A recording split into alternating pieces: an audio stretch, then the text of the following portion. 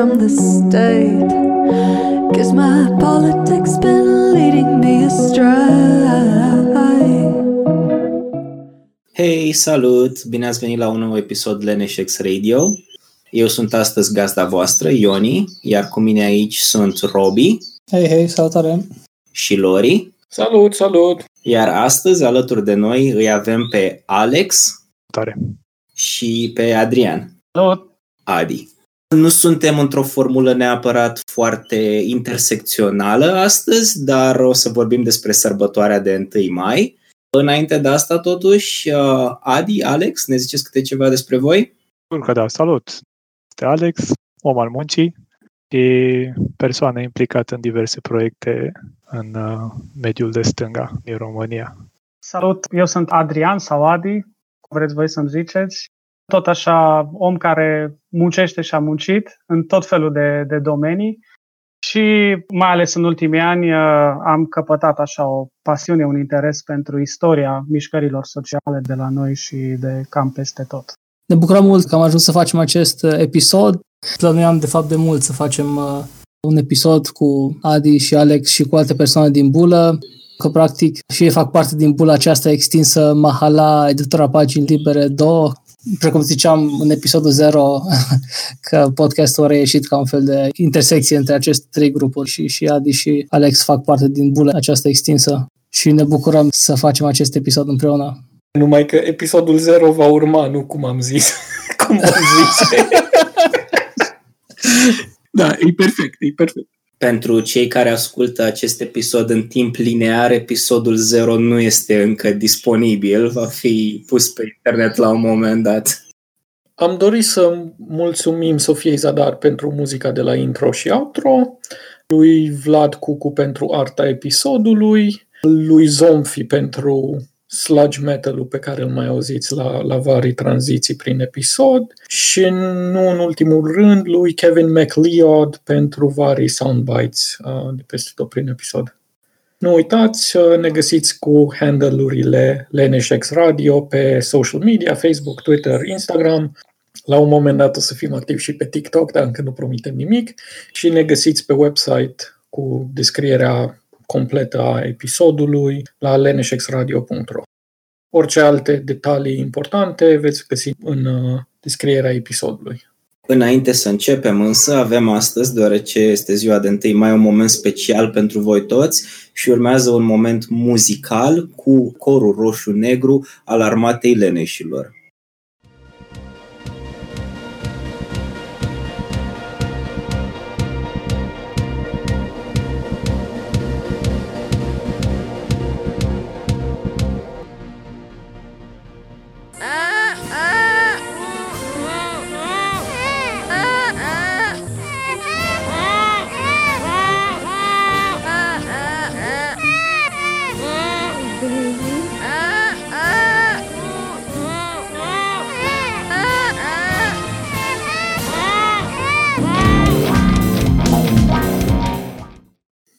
Ok, păi să o luăm cu începutul. Zi-ne și nouă, Alex, care-i treaba cu ziua asta de 1 mai? Ce sărbătorim noi mai exact? 1 mai, în primul și în primul rând, cumva are o dublă semnificație. În primul rând este și o sărbătoare a muncii în general, a muncitorilor și a drepturilor muncitorilor, dar este și o zi de protest. Nu este doar o sărbătoare, nu este doar un moment festiv.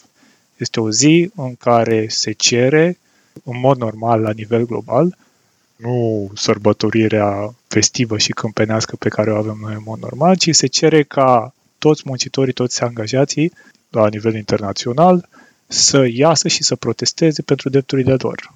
Așa cum sunt în momentul de față încălcate în continuare, un sistem capitalist în care în continuare ne aflăm, în continuare de 100 de ani, 100 și ceva de ani, de mai bine de 100 de ani, se cere ca pe 1 mai să fie o zi specială dedicată acțiunii muncitorești în toată lumea. În momentul de față avem ca data de 1 mai stabilită cumva la nivel global, pornind de la un eveniment istoric. Un eveniment din 1886. Mai exact, pe 1 mai 1886, când în Chicago, în Statele Unite, una dintre cele mai puternice industrializate zone din Statele Unite, partidele muncitorești și sindicatele chemau toți muncitorii să iasă și să protesteze pentru dreptul de a lucra doar 8 ore pe zi. În perioada respectivă era cutumă sau, practică generală în toate industriile să se muncească în jur de 10, 12, chiar și 16 ore pe zi, depinde de industrie, și pe o plată mizeră. De asemenea, mai existau și alte probleme care treptat s-au rezolvat prin proteste muncitorești, cu alte cuvinte, munca practicată de copii minori. Acesta este un alt drept care a fost câștigat cu multă trudă de către muncitori. Dar în orice caz, pe 1 mai 1886, după cum spuneam, sindicatele și partidele muncitorești din Chicago și din Statele Unite au cerut ca muncitorii să iasă încă o dată în stradă pentru a protesta, repet, ca revendicare principală, pentru ziua de muncă de 8 ori. Acest lucru s-a întâmplat, a fost chiar un real succes. La nivelul Statelor Unite au fost raportate proteste cu peste 300.000 de oameni. În general, ca să ne facem o idee, este important să dăm și astfel de cifre. Iar în ziua respectivă, totul s-a desfășurat normal, nu au fost violențe, nu au fost niciun fel de confruntări, cum în mod normal se practica. Însă, în data de 3 mai, o altă zi de protest, în fața unei uzine din Chicago, McCormick Reaper Factory, adică fabrica McCormick de un fel de combine, cam așa erau reaperele, combine pentru ferme. Acolo se aflau muncitorii în grevă de câteva luni. Și în toată această perioadă, la fabrica respectivă, patronul a decis să cheme strike breakers sau spărgători de grevă. În mare parte persoane nesindicalizate și imigranți proaspăt veniți în Statele Unite, care veneau și luau locul muncitorilor sindicalizați care se aflau în mod normal în grevă și nu participau la locul de muncă, la activitatea de la locul de muncă.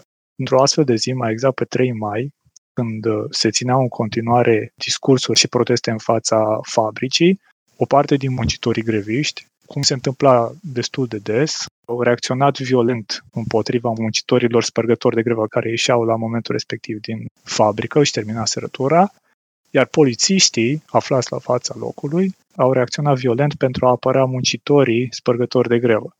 Ei bine, în toate conflictele create, au murit câțiva muncitori, 3, dacă nu mă înșel, iar asta a provocat în toată mișcarea muncitorească din perioada respectivă, mai ales că în urmă cu 3 zile tocmai se sărbătorise și se protestase pentru cele 8 ore de muncă de 1 mai, i-a forțat pe o parte din liderii muncitorilor din perioada respectivă să cheme pentru a doua zi, încă o zi de protest pe 4, pentru a discuta și a protesta împotriva abuzurilor poliției. Acest meeting de protest a fost stabilit pentru piața Haymarket, o piață destul de cunoscută din Chicago, care era destul de des folosită pentru adunări de tot felul. Deci, practic, pe 4 mai trebuia să fie o zi ca oricare alta de protest, cum erau multe altele din perioada respectivă. În momentul în care s-au strâns, în seara de 4 mai, o parte din muncitori, în jur de 3.000, au început să asculte, ca de obicei, vorbitorii clasici care veneau să le vorbească. De obicei, cei care vorbeau muncitorilor erau persoane active în mișcarea muncitorească, fie în sindicate, fie în partidele muncitorești, și veneau să le vorbească despre situația în domeniul muncii, despre drepturile lor, despre ce s-a întâmplat cu o zi înainte, pe data de 3 la fabrica McCormick, și despre abuzurile poliției. Deci, practic, persoanele respective erau tot muncitori, dar persoane care erau angajate și politic în a organiza alți muncitori prin sindicate sau grupuri de muncitori sau partide, și erau persoane mult mai vocale. O parte din aceste persoane, în speță August Spies, Albert Parsons și George Engel, dacă nu mă înșel, au luat în acea seară parte la acest protest, le-au vorbit muncitorilor, iar undeva pe la 10 și puțin, spre seară, când unul din cei 3 muncitori plecase deja, Albert Parsons, din piață pentru că începuse să plouă, iar ultimul dintre ei care vorbise, George Engel, abia își termina discursul, au fost somați de către poliție, în jur de 180-200 de polițiști, ca să termine și să disperseze acest meeting. Meetingul până în acel moment fusese unul non-violent, complet pașnic, dar în momentul în care George Engel și-a terminat discursul și se dădea jos de pe scenă, o bombă a fost aruncată, nu se știe de către cine, chiar în mijlocul polițiștilor, ucigând pe unul din polițiști, iar în haosul creat, în zarva creată, polițiștii au început să-și descarce revolverele, armamentul în dotare, fiecare pe unde apucau, iar în haosul creat, practic s-a produs un măcel. Au mai murit încă 6 polițiști și câteva zeci de muncitori. În tabăra muncitorilor nu se știe exact câți erau, dar câteva zeci au fost confirmați ca fiind omorâți.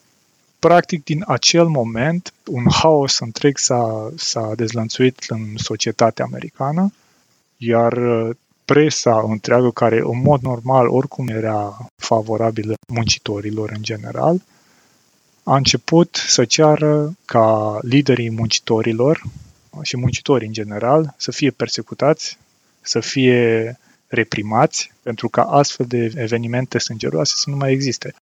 În perioada care a urmat exploziei după 4 mai, practic, marea majoritate a acestor lideri au fost prinși de către polițiști, fiecare la locul de muncă sau pe unde activau, au fost duși, băgați în închisoare și după aceea evident că a apărut și un proces în care aceștia erau acuzați că ar fi luat parte, ar fi fost cei care au aruncat bomba sau că ar fi fost niște complici la această crimă. În total au fost puse sub acuzare 8 persoane, nu erau la întâmplare, erau printre cei mai activi membri din mișcarea muncitorească, îi putem și numi pentru că au rămas celebri cumva în istorie. Albert Parsons era un tipograf și unul dintre cei mai influenți muncitori din perioada respectivă și dintre cei mai activi organizatori ai muncitorilor, August Spies și Oscar Neeb, care erau editori la Arbeiter Zeitung, unul dintre cele mai active și cele mai populare periodice în limba germană, în special pentru migranții germani din Statele Unite, care era o comunitate destul de mare. August Spies sau Spies, tapițer, la fel, o persoană destul de activă în mediul muncitoresc, Michael Schwab, legător de carte, Samuel Fielden, un pastor metodist în același timp și un căruțaș, cred că putem să-i denumim cel mai bine profesia, George Engel, Adolf Fischer și Louis Ling. Acum, toate aceste persoane erau muncitori, fie că erau tipografi, meșteșugari, spre exemplu, care făceau jucării, cum era George Engel, sau Louis Ling, care era tâmplar, toate aceste persoane erau muncitori, deci cumva erau din comunitate, erau persoane care se instruiseră treptat și erau persoane care încercau să organizeze muncitorii în continuare, să ceară mai multe drepturi pentru ei. În momentul în care aceste 8 persoane au fost puse sub acuzare, aproape întreaga societate americană era împotriva lor. Toate marile publicații de presă, mainstream să le spunem, cereau ca aceștia să fie executați, să fie omorâți, tocmai pentru că considerau ele un pericol pentru societate. Toate aceste 8 persoane erau anarhiști, întâmplător, erau persoane care aderau la filozofia anarhistă sau, erau influențați de filozofia anarhistă, făceau parte fie din sindicate, fie din grupuri anarhiste de muncitori, însă cert este că toate discursurile lor, toate articolele lor și toată activitatea lor era centrată și pornea tocmai din acest cumul de idei, această filozofie în general pe care o reprezintă anarhismul.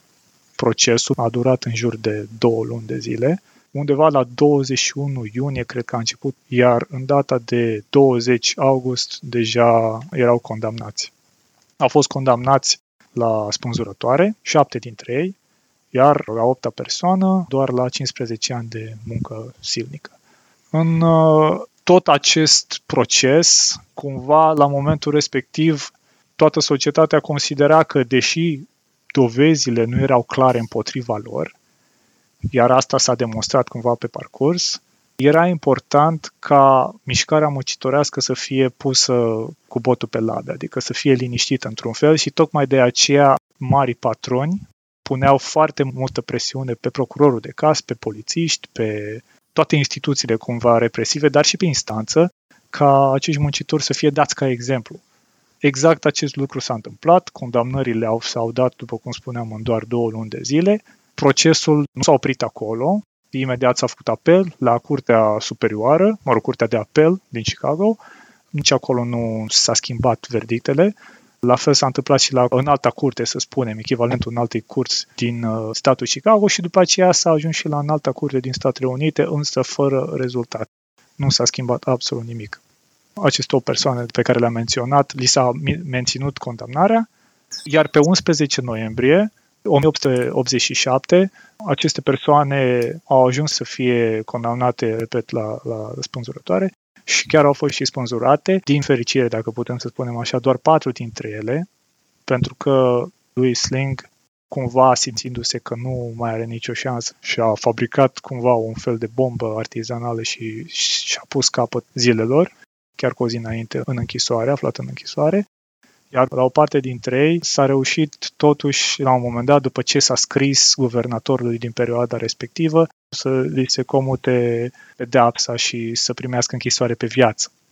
Iar propriu zis, cei care au fost spânzurați au fost Albert Parsons, August Spies, George Engels și cu Adolf Fischer. Ce s-a întâmplat cu ceilalți 3 până la urmă? Au fost eliberați după ceva timp sau au rămas pentru restul vieții, respectiv 15 ani în închisoare, au redevenit activi în mișcarea muncitorească?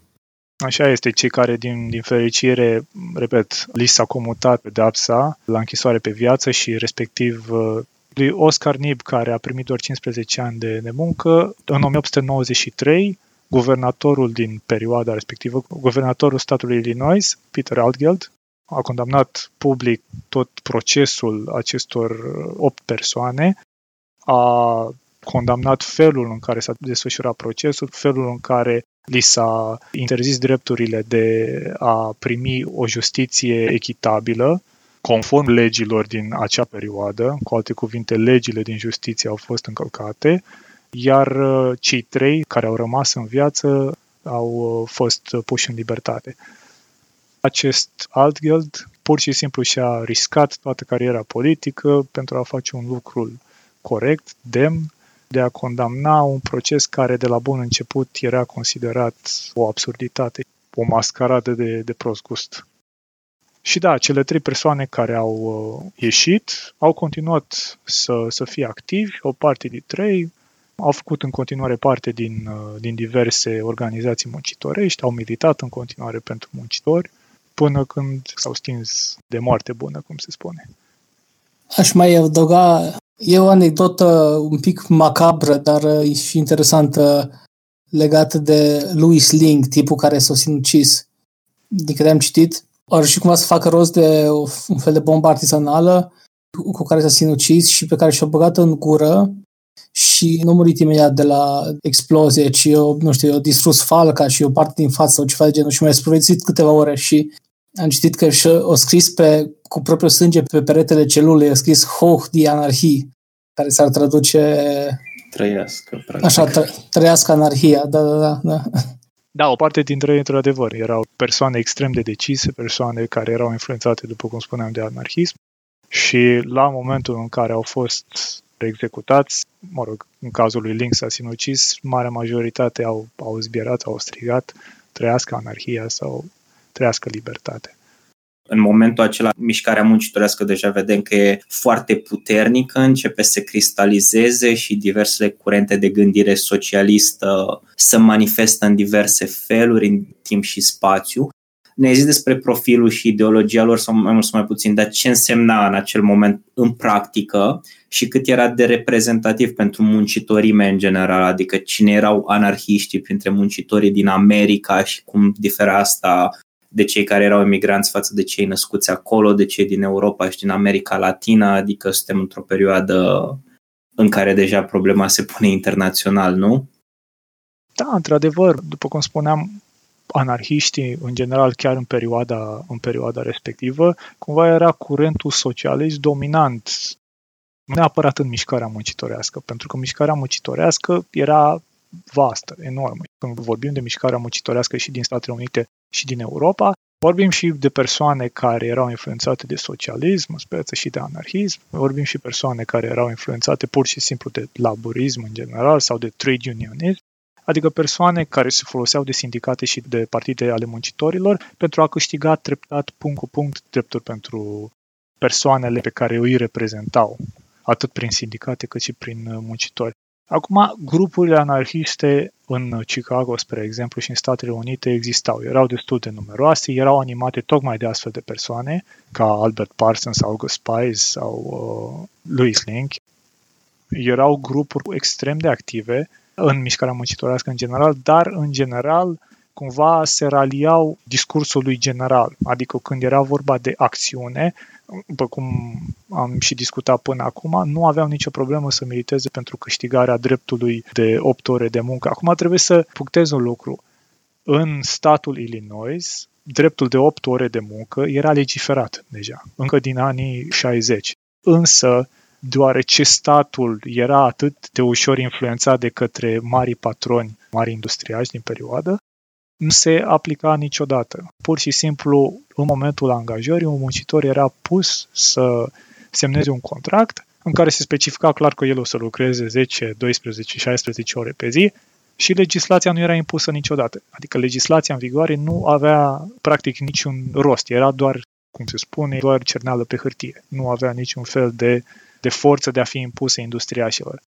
Și atunci, tocmai de aceea, în perioada respectivă, muncitorii continuau să militeze pentru dreptul de a munci 8 ore pe zi. Acum, în ceea ce privește anarhiștii, da, ei, după cum spuneam, făceau parte din marea mișcare muncitorească.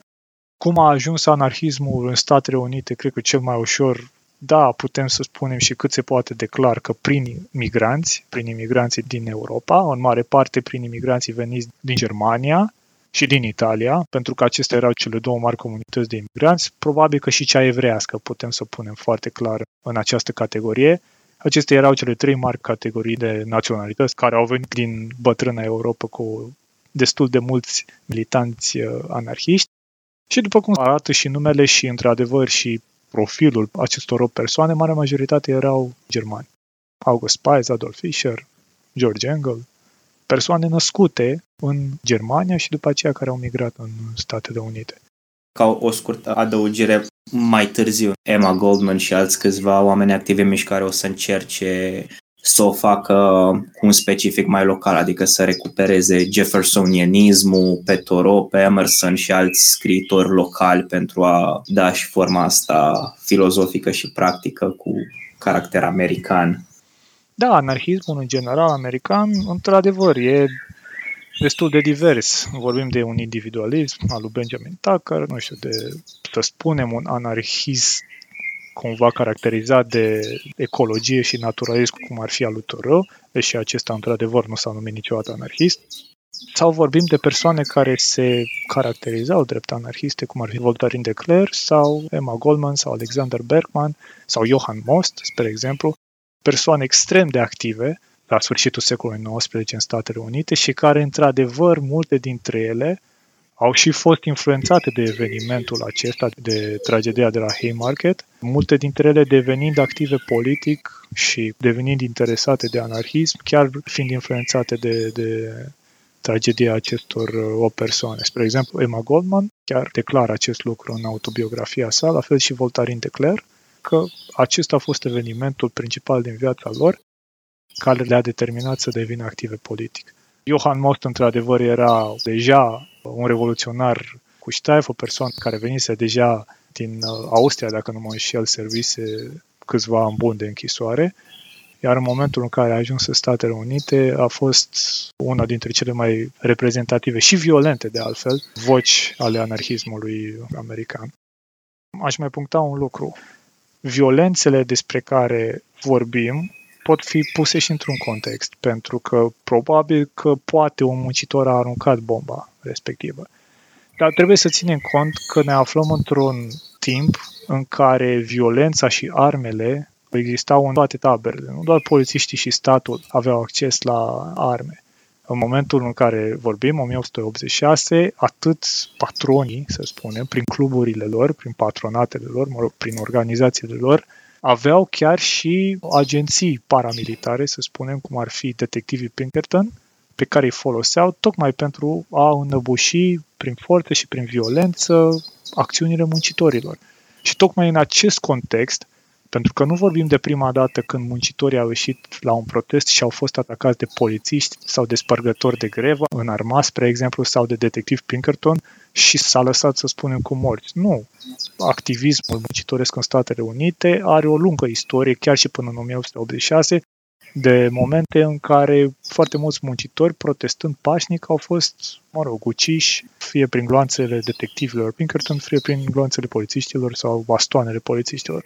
Cu alte cuvinte, ne aflăm într-o societate destul de violentă și tocmai de aceea atât discursurile unor oameni ca Albert Parsons sau August Spies proveneau din acest context. Ei, în momentul în care le spuneau muncitorilor că este timpul să se înarmeze și să se apere, să se apere împotriva poliției, în momentul în care făceau aceste lucruri și lansau aceste mesaje, putem spune că erau cât se poate de justificate, dat fiind contextul. Menționasești că pe vremea aia muncitorii și muncitoarele, care, din păcate, îs șterse din astfel de istorii, de cele mai multe ori, erau, din păcate, și copii. Și Marx scria în Capital, volumul 1, că deși existau capitaliști care, ei ca indivizi vroiau să nu mai angajeze copii, pur și simplu nu puteau, pentru că erau subminați, practic, de ceilalți capitaliști care ar angaja copii. Și atunci, e important de menționat faptul că ceea ce credem că de obicei e o calitate morală a capitalistului individual, de fapt, e o chestiune sistemică care nu prea se va schimba niciodată. Absolut. Din păcate, o bună parte din capitalismul emergent și cel din plină dezvoltare industrială s-a bazat pe foarte multă muncă a copiilor. Și se bazează și în continuare în multe părți ale lumii. Adică dacă ne uităm spre Africa, spre Oceania, unde în continuare copiii sunt abuzați în niște moduri la fel de rele, dacă nu chiar mai rele. Absolut, dacă vorbim de Asia extremă, India, spre exemplu, sau Indonezia, există în continuare astfel de cazuri. Capitalismul își doar mută problemele geografic și în spațiu și în timp, adică nu dispare nicio problemă care a existat vreodată în capitalism.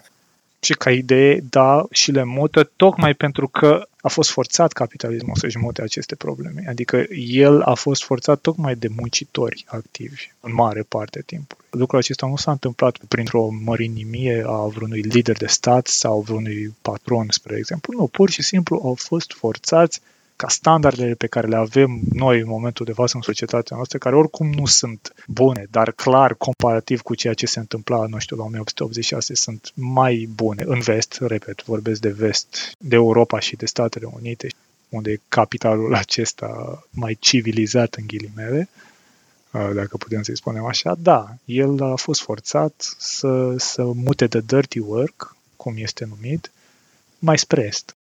Ceea ce și în România se întâmplă de altfel în anumite sectoare.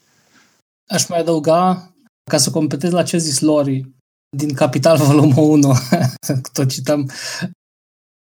Da, deci Capitalul scris în anii 60, cred că, sau ceva de genul, și exemplu din anii 1860, deci 20 ceva de ani înainte, dar arată exact spiritul vremurilor și cât de îndepărtată era ideea de 8 ore de muncă în vremurile acelea. E un citat aici, e legat de lace trade, care am căutat acum pe Wikipedia, lace înseamnă dantelă. Deci oricum e ceva industria textilă. Zice, de exemplu, că children of 9 or 10 years are dragged from their squalid beds at 2, 3 or 4 o'clock in the morning and compelled to work for a bare subsistence until 10, 11 or 12 at night. Their limbs wearing away, their frames dwindling, their faces whitening, and their humanity absolutely sinking into a stone-like torpor, utterly horrible to contemplate. Și un alt exemplu zicea, puțin mai jos, zice Marx, what can be thought of a town which holds a public meeting to petition that the period of labor for men should be diminished to 18 hours a day? Adică sunt chestii care se întâmplau, care sunt inimaginabile acum pentru noi. Merită pus așa în contrapunct cu ce știm acum sau cu normalitatea, muncii de 8 ore și de concediu medical și concediu obligatoriu și etc.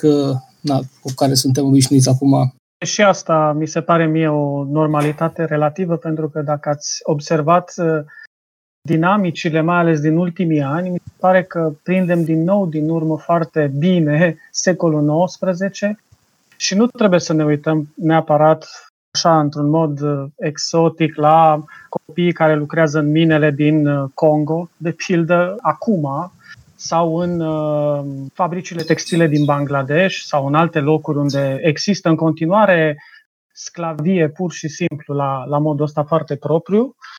Ne putem uita la ce se întâmplă de pildă acum, aici, cu lucrătorii trimiși în diferite state din vest, Germania, Italia, Slovenia, citisem mai nou, și care sunt ținuți practic în niște condiții absolut îngrozitoare, care de fapt amintesc foarte mult exact de ceea ce evoca Marx sau alți autori din secolul XIX, lucruri care acum mi se par, citindu-le și având așa poate și o reacție la un stil foarte convingător, mi se par absolut oribile.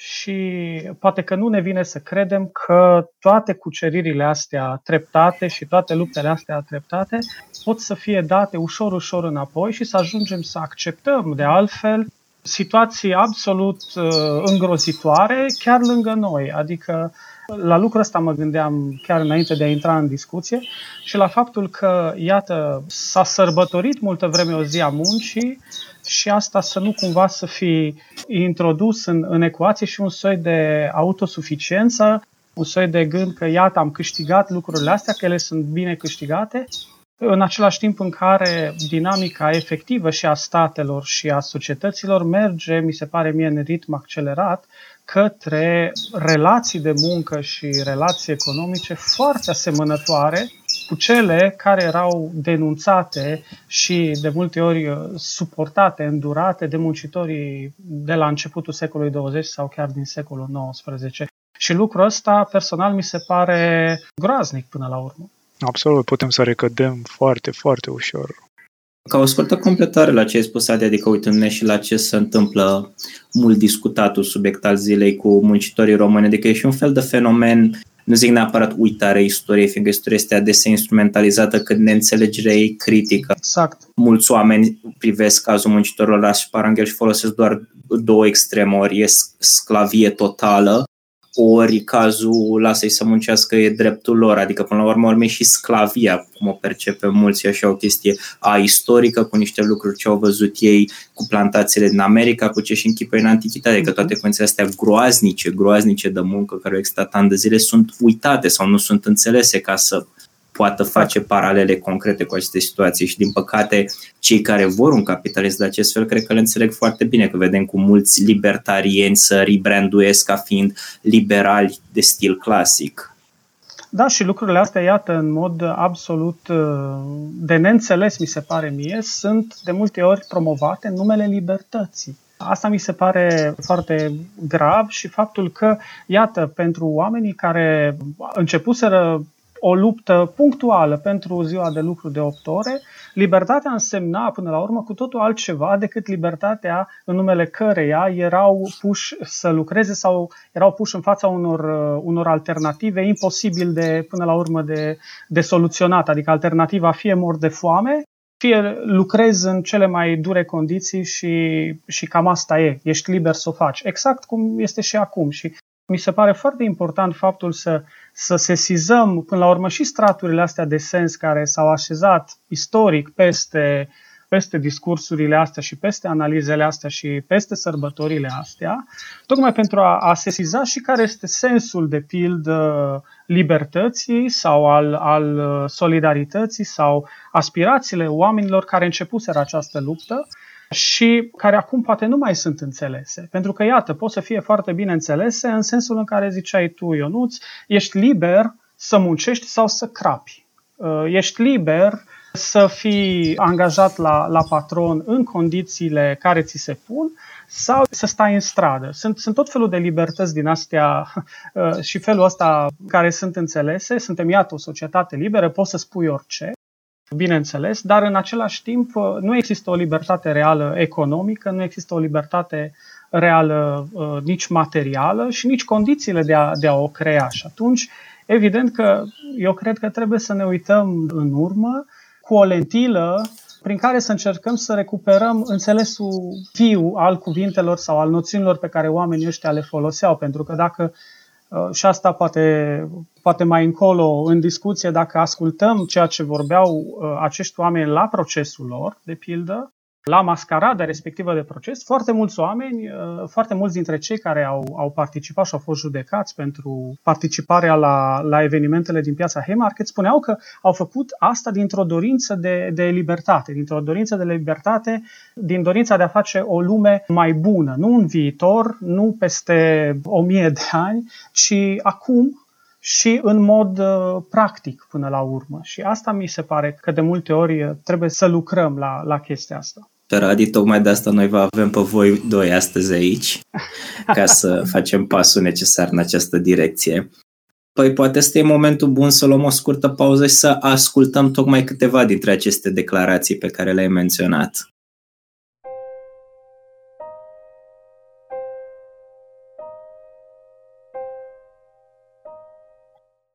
Michael Schwab, legător de carte și editor la ziarul Albert Zeitung, condamnat la moarte cu sentință comutată și apoi amnistiat de guvernatorul Algeld. Atunci când o clasă este pusă împotriva altei clase, e nerușinat și ipocrit să te gândești la dreptate. Conform procurorului statului, procesul a fost al anarhiei, o doctrină, o opinie potrivnică forței brute, ostilă sistemului prezent de producție și de distribuire, care este unul criminal. Sunt condamnat la moarte pentru că am scris articole de ziar și pentru că am ținut discursuri. Ne luptăm pentru comunism și anarhie. De ce? Dacă am fi tăcut, ar fi strigat pietrele. Se produceau omoruri zi de zi, copiii erau uciși, femei forțate să lucreze până la moarte. Bărbații omorâți puțin câte puțin și aceste crime nu sunt niciodată pedepsite prin lege. Principiul fundamental care stă la baza sistemului prezent este munca neplătită. Aceia care acumulează averi, construiesc palate și trăiesc în lux, fac acest lucru în virtutea muncii neplătite.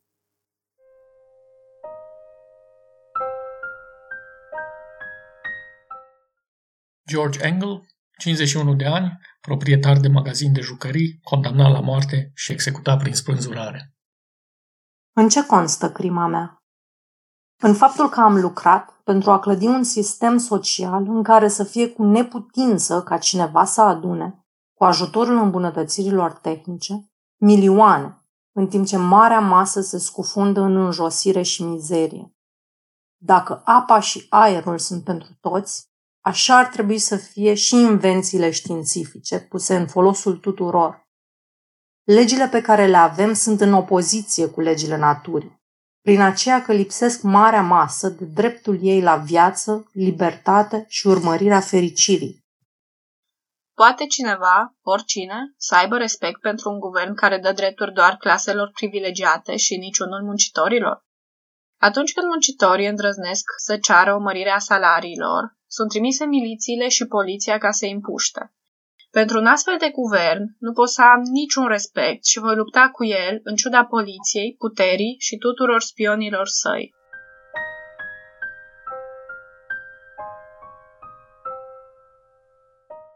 Albert Parsons, 39 de ani, tipograf, condamnat la moarte și executat prin spânzurare. Sclavul din vechime și robul salariat de azi. Care e diferența? În vremea sclaviei, stăpânul își alegea proprii sclavi. În sistemul robiei salariale, sclavul salariat își alege stăpânul. Pledăm pentru cei mici, pledăm pentru cei neputincioși, pledăm pentru cei asupriți, căutăm despăgubiri pentru cei nedreptățiți, căutăm cunoștințe și inteligență pentru ignoranți, căutăm libertatea sclavilor. Socialismul asigură bunăstare fiecarei ființe umane. Dacă e ceva pentru care sunt bine cunoscut, este tocmai pentru pledoaria mea în favoarea sistemului de 8 ore de muncă, la fel ca și colegii mei aici de față. Nu este o realitate faptul că rânduirea socială actuală așează puterea în mâinile clasei capitaliste? Aceștia pot și, de regulă, și refuză să facă orice concesie. Iar atunci când au ceva, se pot răzgândi oricând doresc. Sistemul muncii salariale le dă această putere. Tirania și despotismul sistemului salarial al muncii constă în faptul că lucrătorul salariat este constrâns, sub amenințarea foamei sau a morții prin înfometare, să se supună și să accepte termenii care îi sunt impuși de angajator. Domnilor, sistemul de 8 ore de lucru este ramura de măslim pe care vă întindem. Am zis, dacă nu sunteți de acord cu această cerere, dacă, pe de altă parte, creșteți orele de lucru și vă folosiți de tot mai multe mașini, nu faceți decât să îngroșați rândurile celor constrânși să nu aibă nicio ocupație și șomerilor. Creați noi elemente de nemulțumire. Aceasta este o stare de lucruri periculoasă într-o țară. Riscul este să ducă la violențe. Îi va conduce pe muncitori la revoluție. Cererea celor 8 ore de lucru este o măsură în interesul umanității, în interesul păcii, prosperității și ordinii publice. Sunt internaționalist. Patriotismul meu acoperă mai mult decât liniile de graniță ale unui singur stat. Întreaga lume este țara mea, iar toată umanitatea compatrioții mei. Acesta este înțelesul emblemei steagului roșu. Este simbolul muncitorimii libere și emancipate. Muncitorii sunt fără de țară. În toate țările ei sunt dezmoșteniți, iar America nu face excepție de la aceasta. În toate ținuturile, salariații sclavi depind să fie angajați de către cei bogați. Pretutindeni ei sunt proscriși din punct de vedere social, fără casă sau țară. Ei duc toate luptele, dar nu pentru ei, ci pentru stăpânii lor, deși ei sunt cei care creează averea. Trebuie să existe un sfârșit la această autodegradare. În viitor, muncitorii vor lupta doar în autoapărare și vor lucra pentru sine și nu pentru alții. Fiecare guvern este o conspirație pentru înrobirea muncitorului. Vă prezint următoarele fapte. Cu exact 4 zile înainte de Marea Grevă pentru 8 ore din Statele Unite și doar cu o săptămână înainte de tragedia Haymarket, ziarul New York Times, unul dintre organele de frunte ale monopolurilor de căi ferate, bănci, cărbune, telegrafie și telefonie, publică următoarea notă. Citez. Desigur, problema grevei este cea dominantă și dezagreabilă în mai multe feluri. O cale scurtă și ușoară de rezolvare este sugerată pe alocuri, și anume, de a acuza de conspirație orice om care intră în grevă pentru a-l băga în pușcărie. Fără îndoială, această metodă ar trebui să sădească groază în inimile celor din clasa muncitoare. O altă metodă sugerată este de a găsi liderii și de a face un exemplu din ei, astfel încât alții să se supună. Am încheiat citatul. Asta a fost în 25 aprilie, într-un editorial din New York Times, scris în vederea grevei pentru 8 ore ce urma să vină în 1 mai.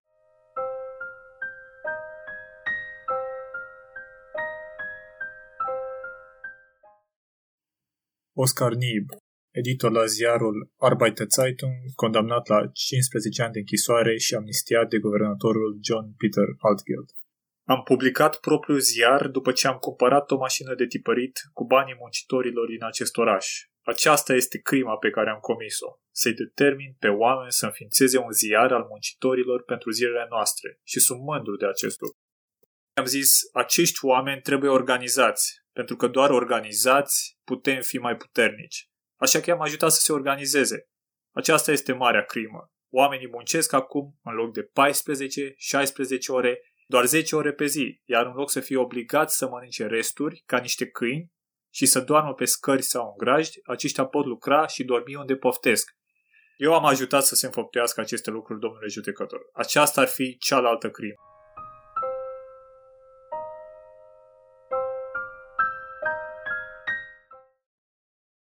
Louis Ling, 23, tâmplar, condamnat la moarte, a murit prin suicid.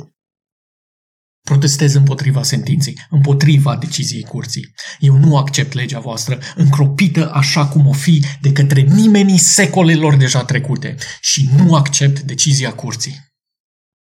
Vă disprețuiesc. Vă disprețuiesc ordinea, legile. Vă disprețuiesc autoritatea susținută prin forță. Spânzurați-mă dacă vreți.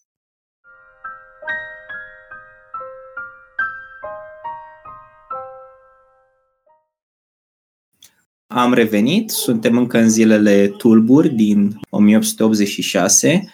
După cum am aflat de la Alex, toată presa bună, ghilimele de rigoare, este împotriva celor 8 arestați. Stai. Vrei să zici că Digi24 exista și atunci?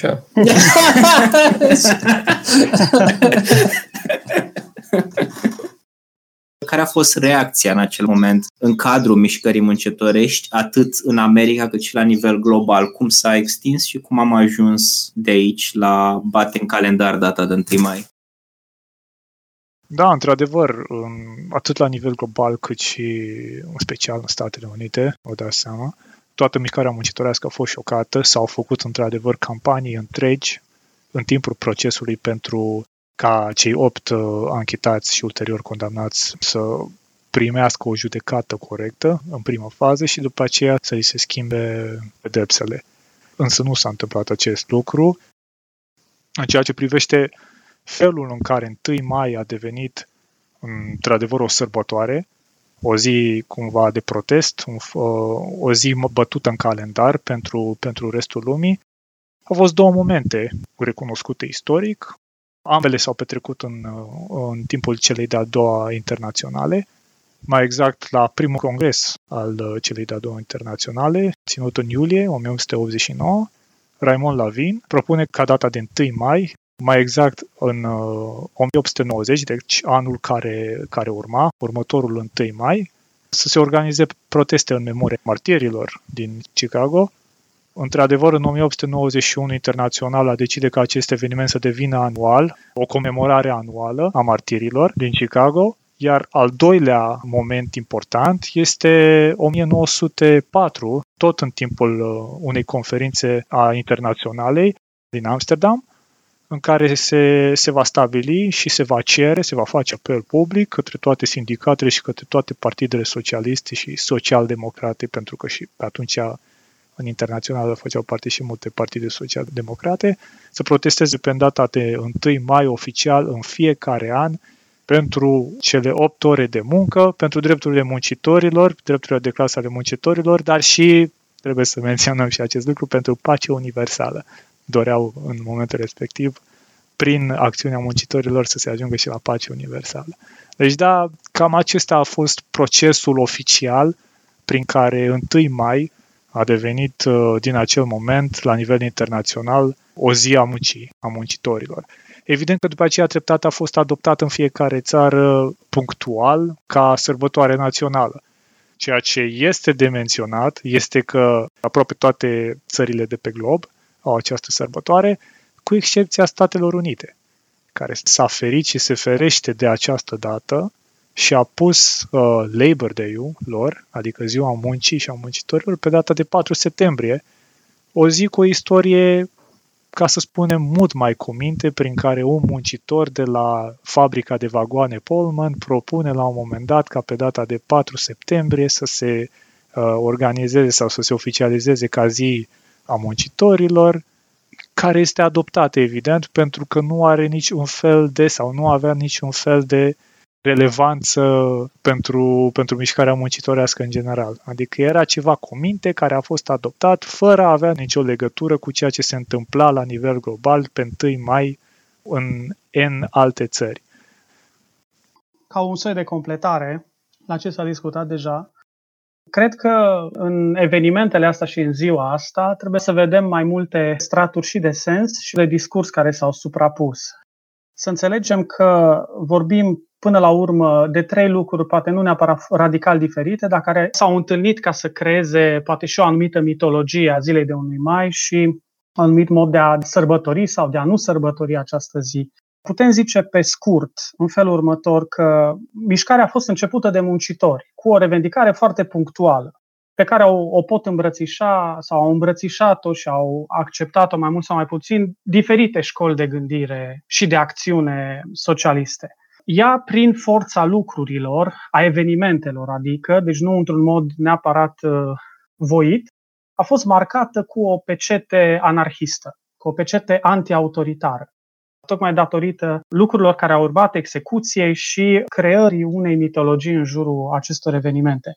În al treilea rând, ziua ca sărbătoare trebuie să ne amintim că a fost internaționalizată, așa cum zicea și Alex înainte, mai degrabă de socialiștii marxiști sau de socialiștii înclinați către o abordare, i-aș zice eu, politică și reformistă a chestiunii sociale și a chestiunii muncitorilor. Și aici, într-un fel, vreau să ajung pentru că mi se pare foarte interesant felul în care diferitele tendințe din interiorul școlilor de gândire și de acțiune socialistă au interpretat această zi. Pe de o parte, așa cum știm, avem această hotărâre de la Congresul Internațional din Paris și este interesant să vedem că ei au consfințit, putem zice, prin decizia Congresului, sărbătorirea unei zile care are o încărcătură, să spunem, anti-autoritară, anarhistă. În același timp, e paradoxal cumva să vedem și o altă mișcare care s-a petrecut la același congres, faptul că mai mulți delegați anarhiști au fost excluși. Și că, în general, la congresele care au urmat, inclusiv la unul dintre congresele de la Londra, de pildă, o mare parte din dezbateri a fost dedicată excluderii delegaților mai mult sau mai puțin anarhiști în vederi. De aceea mi se pare important să revenim numai puțin înapoi, la prima internațională, ca să înțelegem de ce anume, de pildă, anarhiștii care au fost în mod direct implicați în 1 mai au privit sărbătoarea cu o doză bună de rezervă. Și să înțelegem de ce. În prima internațională, care a fost până la un punct o internațională destul de pluralistă, adică aveam acolo și comuniști și socialiști mutualiști, prudonieni, bakuniniști, trade unioniști și de toate culorile. În această primă internațională, unul dintre principiile directoare, înscrise, să spunem, în carta ei de naștere, a fost emanciparea proletariatului prin propriile mijloace. Nu prin reprezentanți, nu printr-o elită care să acționeze ca un soi de director de conștiință, deci emanciparea proletariatului prin propriile mijloace. Bine, momentul în care internaționala s-a rupt a fost momentul în care socialiștii anti-autoritari sau anarhiști s-au despărțit de cei marxiști. Partea, să spunem, marxistă a internaționalei dorea o centralizare mai puternică și a organizării interne internaționale, în același timp dorea introducerea ca tactică a ideii cuceririi puterii de stat, a ideii organizării clasei muncitoare ca forță politică care să joace pe scena politică burgheză. Anarhiștii vreau o revoluție socială reală, adică schimbarea stării sociale, a relațiilor de producție, a relațiilor economice, chiar a relațiilor în general, vorbind în societate, când ei vedeau că mișcarea socialiștilor marxiști de a propune instalarea sau crearea unor structuri politice după modelele partidelor politice burgheze ar duce doar la o revoluție politică. Adică transferăm energia de schimbare socială într-o schimbare politică. În loc să schimbăm condițiile, ne schimbăm șefii.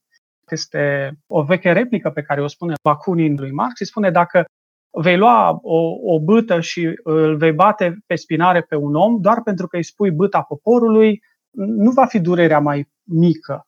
Și ca să închei aici, citez un anarhist din România care într-o broșură le scria țăranilor: nu-ți schimba stăpânii, cată de rămâi fără de stăpân. Până la urmă, aici putem vedea și despărțirea apelor între anarhiști și socialiști, inclusiv în ceea ce înseamnă ziua de 1 mai sau evenimentele de atunci. Lucrul ăsta, evident că a creat o mai mare rezervă în tabăra anarhistă în privința celebrării sau înscrierii zilei de 1 mai într-un calendar revoluționar. Putem să facem o concluzie din pozițiile pe care le-au avut mulți dintre anarhiștii de atunci. De exemplu, într-o broșură a anarhiștilor francezi, foarte apropiată de momentul când a fost declarată zi internațională, spune așa: nu credem în revendicarea celor 8 ore. 8, 6, 4, 2 ore de muncă pentru patron sunt 2, 4, 6, 8 ore de muncă prea multă. Și noi știm că nefericirea societății de azi nu este că muncitorul lucrează 10, 12 sau 14 ore, ci faptul că există patroni, există exploatare. Bineînțeles, deci există partea asta de chestionare a revendicărilor ca atare, pe care mulți le vedeau reformiste, cum ziceau ei, sau antirevoluționare. Și pe de altă parte exista și suspiciunea asta că ziua de 1 mai va fi monopolizată de partide, nu va mai fi o nucă tare, va fi integrată, inclusiv în discursul statului, așa cum am văzut că s-a făcut. Nu a devenit de multe ori o zi girată chiar de stat și va sluji la pacificarea, de fapt, muncitorilor și la integrarea revendicărilor într-o logică a reformei sistemului. Hai să facem sistemul mai bun, neutralizând în felul ăsta orice orizont revoluționar și de revoluție socială reală, care, dacă citim și declarațiile celor judecați atunci, dar și dacă înțelegem orizontul în care au fost făcute inclusiv revendicările, exista foarte pregnant acest orizont al unei schimbări reale a condițiilor de viață. Pentru că asta înseamnă schimbare revoluționară, nu trebuie să umflăm termenii, cred eu, nu trebuie să gonflăm foarte mult, înseamnă schimbare efectiv a condițiilor de viață. Înseamnă că o lume s-ar putea să fie aranjată și organizată mai bine și mai bine să o facă chiar oamenii. Lucrul ăsta mi se pare important, pe de o parte să deconstruim mitologia asociată zilei de 1 mai, o mitologie care este înțesată, iată, de aceste straturi ulterioare și să mergem cumva la surse și la oameni și la mesajele lor pentru a înțelege poate mai bine în ce fel momentele respective și viziunea lor, dorința lor de schimbare, că nu era doar o viziune platonică, era chiar o dorință, ardea cămașa pe ei, efectiv, mai poate să ne spună ceva astăzi. Aș vrea să fac doar o scurtă clarificare în ceea ce privește aspectul de limbă pentru unii dintre ascultătorii noștri care vor vrea poate să se ducă la literatura în limba engleză, franceză, chiar și germană după asta. În română, din cauza istoricului problemei și transformărilor și din cauza apropierii tradiționale de limba franceză, practic folosim cam peste tot termenul sindicat când ne referim la uniunile muncitorești. În engleză există labor union, trade union, în funcție de America, în funcție de SUA există guild, socialism și alte asemenea termeni. Până și în Franța sindicat a ajuns să se refere abuziv la toate acestea, poate doar în germană puțin să face o diferențiere între sindicat ca o formă de organizare cu niște obiective radicale, chiar revoluționare, adesea aici o confuzie firavă cu anarhosindicalismul, care și în limba germană din păcate se păstrează, și uniunile, așa cum ne gândim noi poate când auzim în România, chiar și în Franța astăzi, de sindicate pe care le știm reformiste, dispuse să cedeze puterii, dispuse să facă compromisuri interesate mai mult de cotizații decât de schimbarea condițiilor în bine pentru clasa muncitoare și mai departe. Bun, poate vrei să ne spui câte ceva despre 1 maiul de la noi în secolul XIX, început de secol 20? La noi povestea cumva, eu cunosc mai mult partea, să spun, dinamică a acestei povești, nu partea statică, cum a fost primit, s-au pregătit oamenii și aici a existat o poveste care în mic a reprodus aceleași linii de falie între, am putea spune, viziunea teoreticienilor mai degrabă înclinați către o viziune reformistă și partinică și a celor care vedeau mai degrabă o soluție într-o auto-organizare în afara unor structuri partinice centrale sau de orice altfel, care mai apoi să fie integrate pe scena politice și până la urmă să aspire tocmai la cucerirea puterii.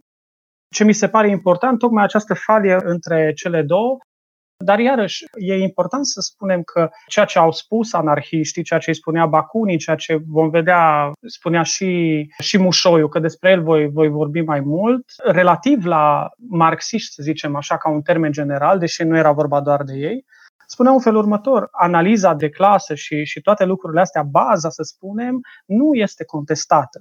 Ceea ce spuneau ei este că este nevoie ca pe lângă asta să avem o critică antiautoritară, consecventă și consistentă, pentru că altfel nu vom face decât să reproducem, așa cum am zis, aceleași structuri ale puterii.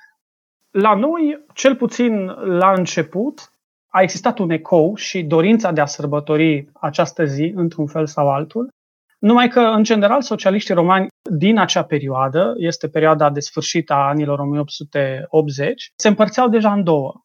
O parte doreau să-și facă partid, care s-a și făcut la 1893, de exemplu, criticul Dobrogeanu Gherea sau Ioan Nădejde, care inițial se declarase anarhist pe vremea când stătea la Iași, împreună cu grupul din jurul Contemporanului, iar o altă parte contestau această direcție pe care vreau să o ia, să spunem, socialiștii, mișcarea socialistă din România, care era destul de amestecată, adică nu existau până atunci tabere atât de bine stabilite.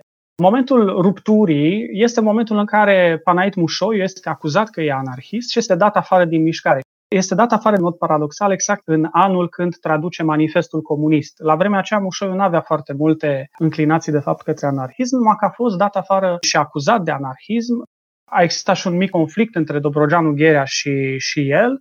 Dobrogeanu Gherea a încercat să dezică întreaga mișcare de urmele socialismului libertar, descriindu-i pe anarhiști ca un soi de individualiști feroce, iraționali, indisciplinați, și pentru a demonstra astfel necesitatea organizării mișcării muncitorești într-o formă partinică, deci de partid, și cooptarea ei în structurile politice ale statului. Mușoiu, pe de altă parte, și asta este foarte clar, asta a fost poziția lui de la început, a spus așa, el nu era împotriva acestui lucru, era mai degrabă într-un soi de viziune mai cuprinzătoare. El spune așa, noi ne luptăm să desfințăm o rânduire aflătoare, legal ori nelegal, destul că ne luptăm.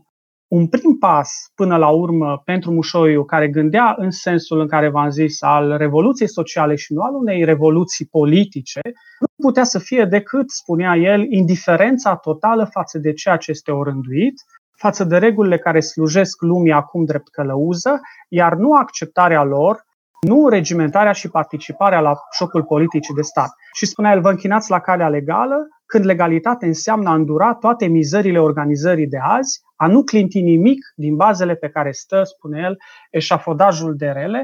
De altfel, ca anecdotă, Panaid Mușoiu a participat la o sărbare de 1 mai, care s-a transformat într-o adevărată răzmeriță, chiar în 1892, alături de prietenul lui, pe atunci era doar elev de liceu, Panaid Zosân, și care pregătea la Botoșani o mare manifestație de 1 mai. El a pregătit această mare manifestație de 1 mai împreună cu tinerii și tinerele din Botoșani, cu care organizaseră mici cercuri de lectură, poate după modelul, să spunem, cercurilor revoluționare din Rusia țaristă, care a fost foarte influent la noi. Iar mai apoi, după îmbibarea asta cu lecturi noi, de multe ori interzise, poate chiar la acea vreme, a existat și mișcarea mersului în popor. Au umplut Botoșaniul cu afișe, cu fluturași, au mers până și în satele din jurul Botoșanului și a ieșit o mare zarvă. Autoritățile au prins de veste și au adus jandarmeria și soldații în oraș, au închis orașul, n-au lăsat pe nimeni să vină, pregătindu-se de o adevărată revoluție. Bine, e și un pic de ridicol acolo. Bineînțeles că sărbarea nu s-a mai putut ține, ei anunțaseră doar o simplă sărbare la grădina comunală, iar cei doi împricinați, care erau văzuți ca fiind capul răutăților, Mușoiu și Zosân, s-au baricadat, putem spune, de autorități, într-un local, care era localul clubului, să spunem, pe care îl aveau ei, tinerii de atunci, și unde aveau întâlnirile lor de discuții și de lectură. Era micul lor cerc de afinitate. Afară stăteau polițiștii și jandarmii și nu îndrăzneau să intre, tocmai pentru că aveau, iată, o ultimă delicatețe față de legi, nu puteau să intre peste proprietatea privată a cuiva. Evident că autoritățile au pornit arestări, inclusiv tinerii care fuseseră închiși în case de părinți, să nu iasă la sărbare, să nu facă revoluție. Până la urmă, Mușoiu și Zosân s-au predat ca niște eroi în mâinile autorităților, care n-au avut ce să le facă, probabil că le-au dat o bătaie bună. În schimb, lui Zosân i s-a promis din partea prefectului, pentru că era un elev promițător, o bursă în străinătate. El a refuzat foarte demn și a fost dat afară din școală, a fost dat afară de peste tot. Și asta cumva ca să vedeți cum au gândit ei în 1892, deci la câțiva ani distanță, să sărbătorească 1 mai, oarecum ca o sărbătoare câmpenească, dar și ca un prilej, așa să zicem, de afirmare a unor idealuri până la urmă și care a avut un ecou și popular foarte, foarte mare, se pare. Câțiva ani mai târziu, adică în 1897, și aici vă pot cita puțin tot din Panaid Mușoiu, are un articol, articolul Iar 1 mai. Deja cumva se simte exasperarea din titlu. Și spune Mușoiu așa: se va organiza o mare manifestare internațională cu dată fixă, așa ca în toate țările și în toate orașele, deodată, într-o zi anume, muncitorii să silească puterea publică să reducă la 8 ceasuri ziua de muncă și să voteze o legislație pentru muncitorime. Așa glăsuiește Congresul Internațional din Paris din anul 1889. Și zice el, și fiindcă asemenea manifestare fusese hotărâtă pentru 1 mai, atunci aceasta a rămas data adoptată pentru manifestarea internațională. Iată semnificația acestei zile. Spune el, trecut acum la calendarul Revoluției, pentru că și Revoluția trebuie să-și aibă calendarul ei. Aici e clară ironia. Și care dintr-o manifestare curajoasă, spune el, precum fusese în primele ei zile, s-a prefăcut acum într-o sărbare duioasă, la care mai degrabă se uită nevoile și grija. Și acum descrierea, că dacă tot ai întrebat să vezi cum se sărbătorea, prin ochii unui anarhist. Spune el, lumea se îmbracă în haine de sărbătoare, vine cu steaguri însângerate în piață, adică roșii, își pune la butonieră indispensabila cocardă roșie, câteodată chiar tricoloră, apoi, cu o fanfară în frunte, pornește pe stradă, mândră, în șiruri rânduite, în pas cadențat. Fotograful așteaptă pe o perspectivă. Convoiul se oprește, e un moment solemn, un moment de încremenire generală care rămâne fixat pe o placă simțitoare. Cum s-ar putea să nu se veșnicească, spune el, amintirea unor viteji care merg să se lupte, și aici pune puncte, cu oalele de vin și care au să cadă doborâți prin iarbă și pe câmp pentru idee. Ce prilej minunat ca să se înveselească îmbuibații care privesc de la ferestrele mândrelor lor palate, din dosul perdelelor, care stau înșiruiți pe trotoare la priveliște sau care urmăresc alaiul în vreo caleașcă. Negreșit, asta are să-i silească numai decât pe cei de la putere ca să voteze o legislație a muncii, să schimbe condiția salariatului. Cam asta era privirea lui asupra a ceea ce devenise ziua respectivă și putem zice asupra îmblânzirii, domesticirii ei, care s-a datorat, așa cum vă ziceam, în mare parte și socialiștilor de la noi care au îmbrățișat calea partinică, să zicem, și calea legală. Pe de altă parte, nici lor nu li se poate reproșa foarte mult această abordare, care cel puțin în primii ani, după ce s-a făcut partidul, a fost una extrem de precaută. De fapt, oamenii erau, putem spune, aproape terorizați de ideea că, la cel mai mic semn pe care autoritățile l-ar putea percepe ca fiind răzmeriță sau interpreta în orice altfel, va urma o represiune extrem de dură.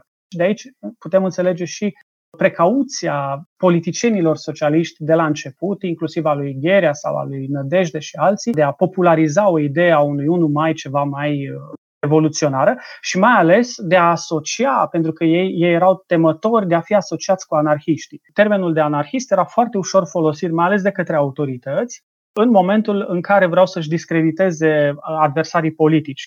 Chit că adversarii politici nu erau anarhiști, erau social-democrați sau orice altă coloratură și prin asta justificau o intervenție extrem de brutală și de în forță și să capteze într-un fel simpatia publicului, care în cazul în care era vorba despre anarhiști descriși ca niște monștri, niște personaje absolut înfiorătoare, în cazul acesta publicul nu mai avea neapărat o problemă în suprimarea violentă a acestor voci. De asta era și marea grijă a lui Gherea de a se disocia de anarhiști și de a nu călca foarte tare pe pedala asta a lui 1 mai și a sărbătoririi. Un alt anarhist român care scria la o gazetă franțuzească spunea că în acești ultimi ani politica fruntașilor socialiști de la noi poate să fie rezumată în câteva cuvinte, spune el, și pune 2 puncte, zice: noi nu suntem anarhiști. De aceea a existat mai degrabă o înclinație de a face din această sărbătoare mai degrabă o sărbătoare câmpenească. Bineînțeles, asta a convenit și autorităților și asta a atras și rezerva unor militanți anarhiști, cum era Mușoiu, dar și a altora ulterior. Cam asta era, în general, atmosfera, așa cum reiese ea prin ochii lui Mușoiu, dar nu numai. Trebuie să te întrebăm totuși, ca să nu supărăm mai mulți oameni. Era un fel de lege nescrisă în România între 1890 și 1920 ca dacă te numeai Panait să fii obligatoriu libertar? Probabil, nu m-am gândit la asta. S-ar putea să fie așa și o piesă de genul ăsta cu numele. Dar să știți că au fost destui panaiți așa, mai ales în mediile astea. Nu știu de ce anume. Sfânta Treime Panaită. Da, exact. Istrativ, Zosen și Moșoiu, adică. Păi atunci o să facem un episod și pe panaiții mai puțin cunoscuți, adică ceilalți panaiți care nu intră în Sfânta Treime. Exact. Oricum, ca să închei și să nu las așa o impresie cum că oamenii erau doar sarcastici la adresa acestei zile, Panait Mușoiu spune: eu nu vreau să fiu critic, dar vreau să reamintesc conținutul acestei zile, care cu siguranță că nu este doar, iarăși, ei nu excludeau nici sărbarea câmpenească, nici manifestările astea de bucurie sau, de orice altfel, dar să nu cumva să fie reduse la o sărbare tradițională. iarăși mi se pare foarte bine că au observat anumite tendințe, anumite fire așa foarte fine în genul ăsta de cooptare. Dacă ne amintim că, cel puțin în ultimii ani ai regimului Ceaușescu în România, devenise nu numai o sărbătoare a muncii, ci și o sărbătoare patriotică. Greu de conciliat, de fapt, cu mesajul inițial și cu însemnătatea inițială. Este interesant să vezi cum Panaid Mușoiu, chiar la câțiva ani de la masacrul din Haymarket, în 92 ai spus, Adi, făcea aceste remarci. 97. La 4 ani de zile de la declararea lui Altgeld a pardonului public al restului de anarhiști rămași în închisoare, e interesant cât de rapid s-a mișcat totul și cum anarhiștii din perioadă au taxat imediat lucrul acesta, au văzut imediat felul în care simbolul acesta a ajuns să fie pervertit. De la an, cât de ușor se făcea trecerea asta spre o sărbătoare, să zicem, mai mult drăguță și câmpenească. O domesticire și până la urmă ce mi se pare interesant în dinamica asta este tocmai faptul că rolul muncitorilor nu mai era de oameni care acționează în mod conștient și solidar împreună pentru drepturile lor și pentru a schimba lumea, ci devin niște spectatori pasivi, niște participanți care încearcă doar să-și reîncarce bateriile în urma muncii. Malatesta la un moment dat vorbește inclusiv de faptul că li se dă o zi liberă. Se taie și satisfacția asta de a face o grevă de 1 mai. Au neutralizat într-un fel exact impulsul ăsta spontan. Și a doua chestie interesantă, de care tu ziceai la un moment dat de simbol, faptul că anarhiștii de felul lor mai puțin înclinați să înghită simboluri și mitologii create, simțul ăsta, să zic, iconoclast, i-a dus de multe ori și împotriva creării acestei mitologii. Spunea și Malatesta, spunea și Mușoiu, o spuneau și alții, de exemplu de la Pagini Libere din anii 20. Această mitologizare nu va servi cu siguranță muncitorilor, ci va servi mai degrabă pentru a crea o conjunctură favorabilă unor politicieni sau unor forțe politice, care până la urmă nu vor face foarte multe pentru muncitori ca atare. Adi, vezi că și noi suntem pagini libere ale anilor 20. Deci...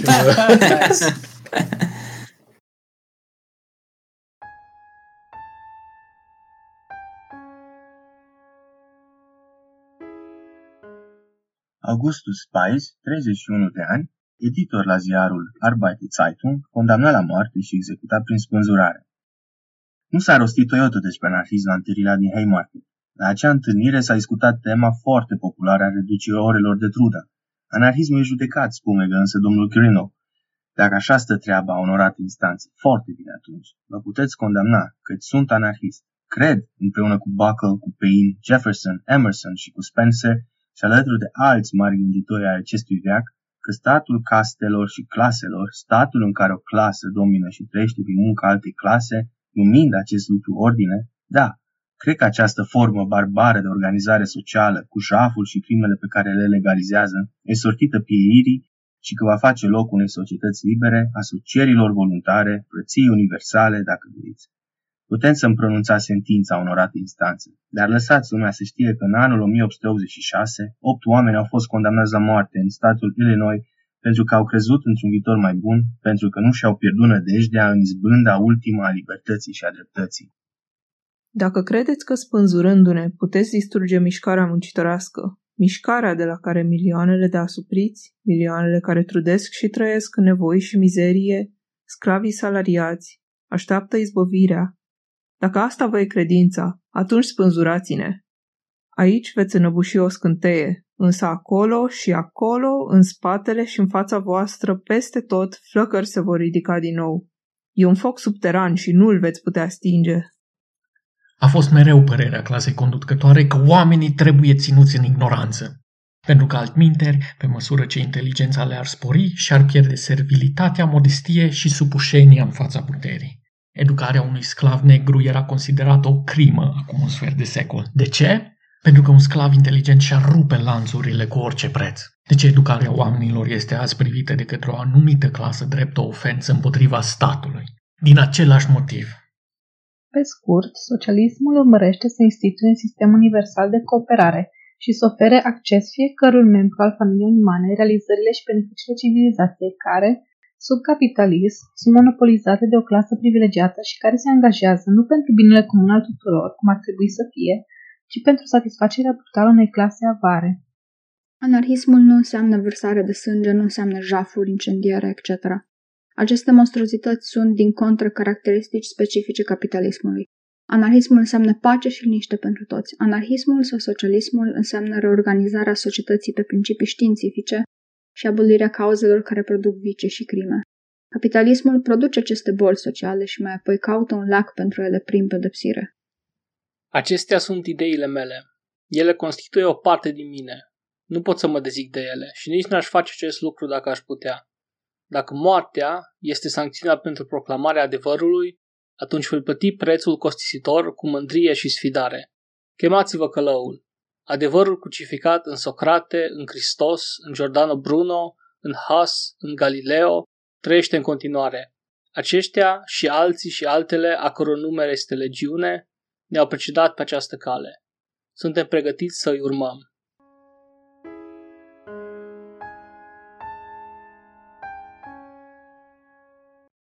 Samuel Filden, pastor metodist și căruțaș, condamnat la moarte cu sentința comutată mai apoi și amnistiat de guvernatorul Altgeld.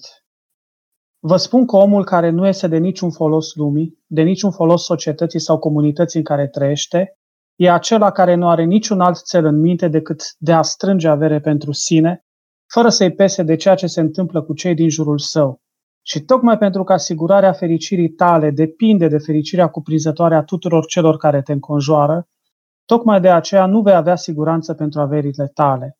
Nu poți avea nicio siguranță pentru conforturile tale câtă vreme ai în jurul tău o comunitate nemulțumită, sărăcită și în suferință.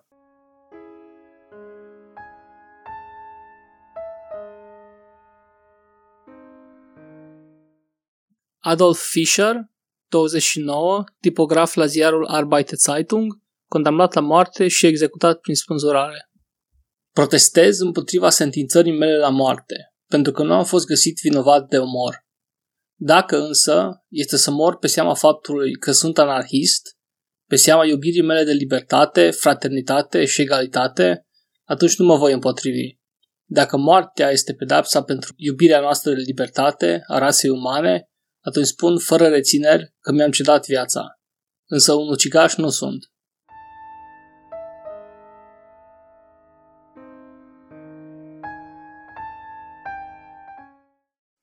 Lucy Parsons, organizatoarea muncitorilor, împreună cu partenerul ei Albert Parsons, fondatoare a sindicatului Industrial Workers of the World și o oratoare radicală neobosită până în ultimii ani de viață, într-o scrisoare de 1 mai în anul 1912.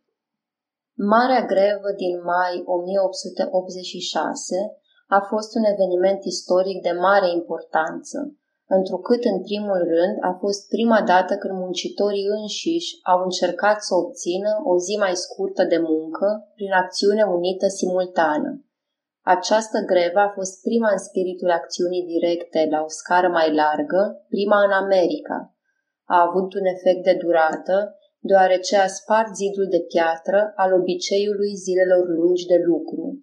Ceea ce a fost câștigat de muncitori nu a fost pierdut niciodată în întregime. Tura de lucru nu a mai fost niciodată atât de lungă per ansamblu din 1886 pe cât era înainte. Neliniștea mondială din rândul clasei salariate este cel mai încurajator semn al zilelor prezente. Munca învață că cea mai puternică și eficientă armă se află în mușchii și creierele sale. Lasă-o să și le retragă și sistemul capitalist este paralizat. Ceea ce muncitorii vor este pământ pentru cei lipsiți de pământ, produse pentru producători, unelte pentru truditori și moarte sclaviei salariale. A opresorului tău mână se retrage, când conștient de-a ta trudă, pui jos plugul și grăiești destul.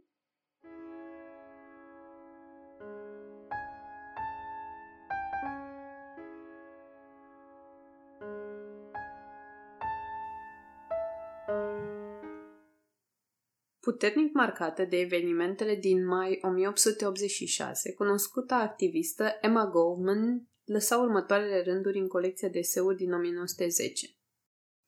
Niciunul dintre aceia care cunosc cât de cât cazul nu se poate îndoi de faptul că anarhiștii, uciși judiciar în Chicago, au murit ca victime ale unei prese mincinoase însetate de sânge și ale unei conspirații polițienești. Nu a spus oare chiar judecătorul Gary, nu sunteți judecați pentru că ați pus bomba din Haymarket, ci pentru că sunteți anarhiști. Franchețea brutală a judecătorului Gary a fost demonstrată de felul în care guvernatorul Algeld a analizat imparțial și temeinic pata lăsată pe blazonul american. Acest lucru a fost cel care l-a determinat să-i grațieze pe cei 3 anarhiști, câștigându-și astfel respectul fiecarei persoane iubitoare de libertate din această lume.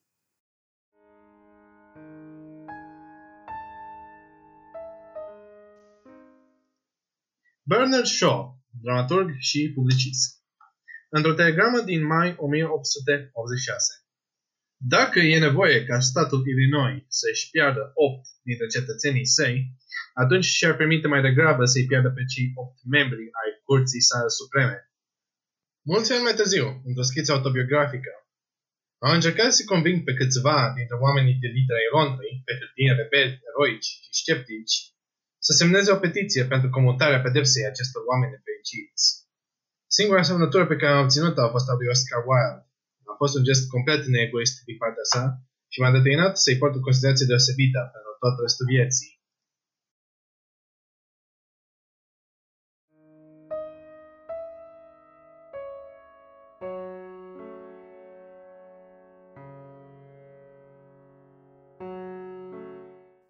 Mulțumim tovarășilor și tovarășilor care au contribuit la fragmentele citite, excluzându-ne pe noi 5, Cristi, Gabi, Tania, Anca, Cristina, Adina, Caius, Andra, Vlad și Ioa.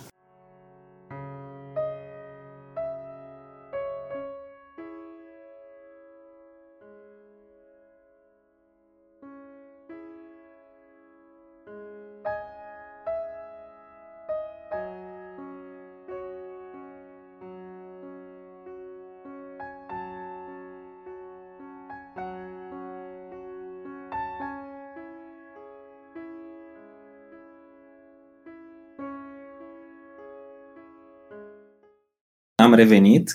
Cred că e totuși important să menționăm că de fiecare dată când facem clasicele glume cu oamenii care se duc la grătărel și la bere sau în cazul anecdotei poveste de Adi care se duceau după damigene, parcă erau, de vin. Da, așa.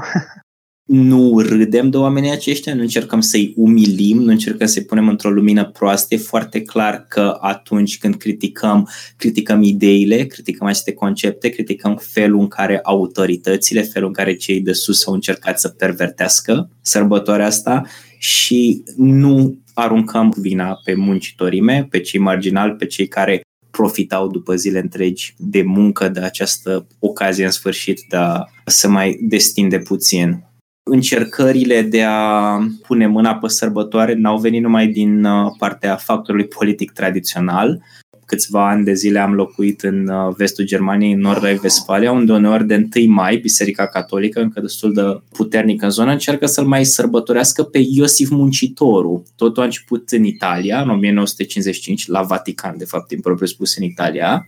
În 1955, când foștii partizani ai luptei împotriva antifasciste, mare parte comuniști, unii dintre ei anarhiști, chiar și liberali, destule orientări, erau în continuare văzuți foarte, foarte bine, iar frica că Partidul Comunist sau chiar niște facțiuni mai radicale de social-democrați ar putea pune mâna pe putere era reală și Vaticanul era oarecum aliatul firesc conservatorilor creștini-democraților italieni, așa că în 1955 a fost instituită practic sărbătoarea lui Iosif Muncitorul. Da, acel Iosif din Noul Testament, partenerul Mariei, tatăl pământesc, cu ghilimele de rigoare adoptiv al lui Isus, pentru că în toată Biblia, în toată tradiția de martiri și părinți, e totuși destul de greu să găsești figuri muncitoare. Sunt destul învățați, sunt mulți luptători, mulți militari, însă muncitorii, din păcate, cam lipsesc. Și Biserica Catolică, per ansamblu, a încercat de la sfârșitul secolului al XIX-lea să reintroducă, să recâștige putere, introducând tot felul de sărbători conceptuale, una pentru familie, una pentru tradiție, una pentru monarhie și așa mai departe, iar Iosif Muncitorul e doar una în acest lung șir de tradiții, dar firește, după cum era de așteptat, nu a prins, deoarece în ultimă instanță ei vreau să-i convingă pe muncitori: lăsați sărbătoarea câmpenească în cinstea muncii, veniți la biserică, ceea ce, din nou, din păcate, e puțin problematic. În momentul în care vii la biserică, trebuie să-ți lași damigeana la intrare și ca atare sărbătoarea nu a prins niciodată și chit că în prezent mai e o minoritate care încearcă să o sărbătorească, nu a reușit și până la urmă oamenii preferă să se întoarcă la diversele forme de manifestări mai mult sau mai puțin radicale organizate de stat sau de mișcările muncitorești de 1 mai decât să meargă la biserică. Aici putem să sărim foarte ușor de la Biserica Catolică la Partidul Comunist Român, nu? Paralele chiar șocante. Exact. Pe care putem să vedem foarte frumos cum pe perioada comunismului, atât în România cât și în tot lagărul sovietic, au încercat la fel, la rândul lor, să preia această sărbătoare, această zi de 1 mai. Cu alte cuvinte, vorbim de încă o instituție statală, de data aceasta, care a profitat la rândul ei de această tradiție, în principal pentru a ține muncitorii din care teoretic proveneau, pentru a-i ține pacificați, domesticiți și în continuare lipsiți de reacție. Exact. Și mă gândesc acum și la faptul că asta a dus, după 89, la o lehamite în primii ani generală față de ziua asta, care era asociată cu defilările, cu umilința muncitorilor de către partid și de către puterea politică și pe bună dreptate. Doar recent cred că cumva a fost reintegrată ca sărbătoare populară mai degrabă decât sărbătoarea muncii și retrăită, ca să zic așa, pe coordonatele astea ale unei sărbători câmpenești, ale unei zile de răgaz, de odihnă de la lucru și, de voie bună.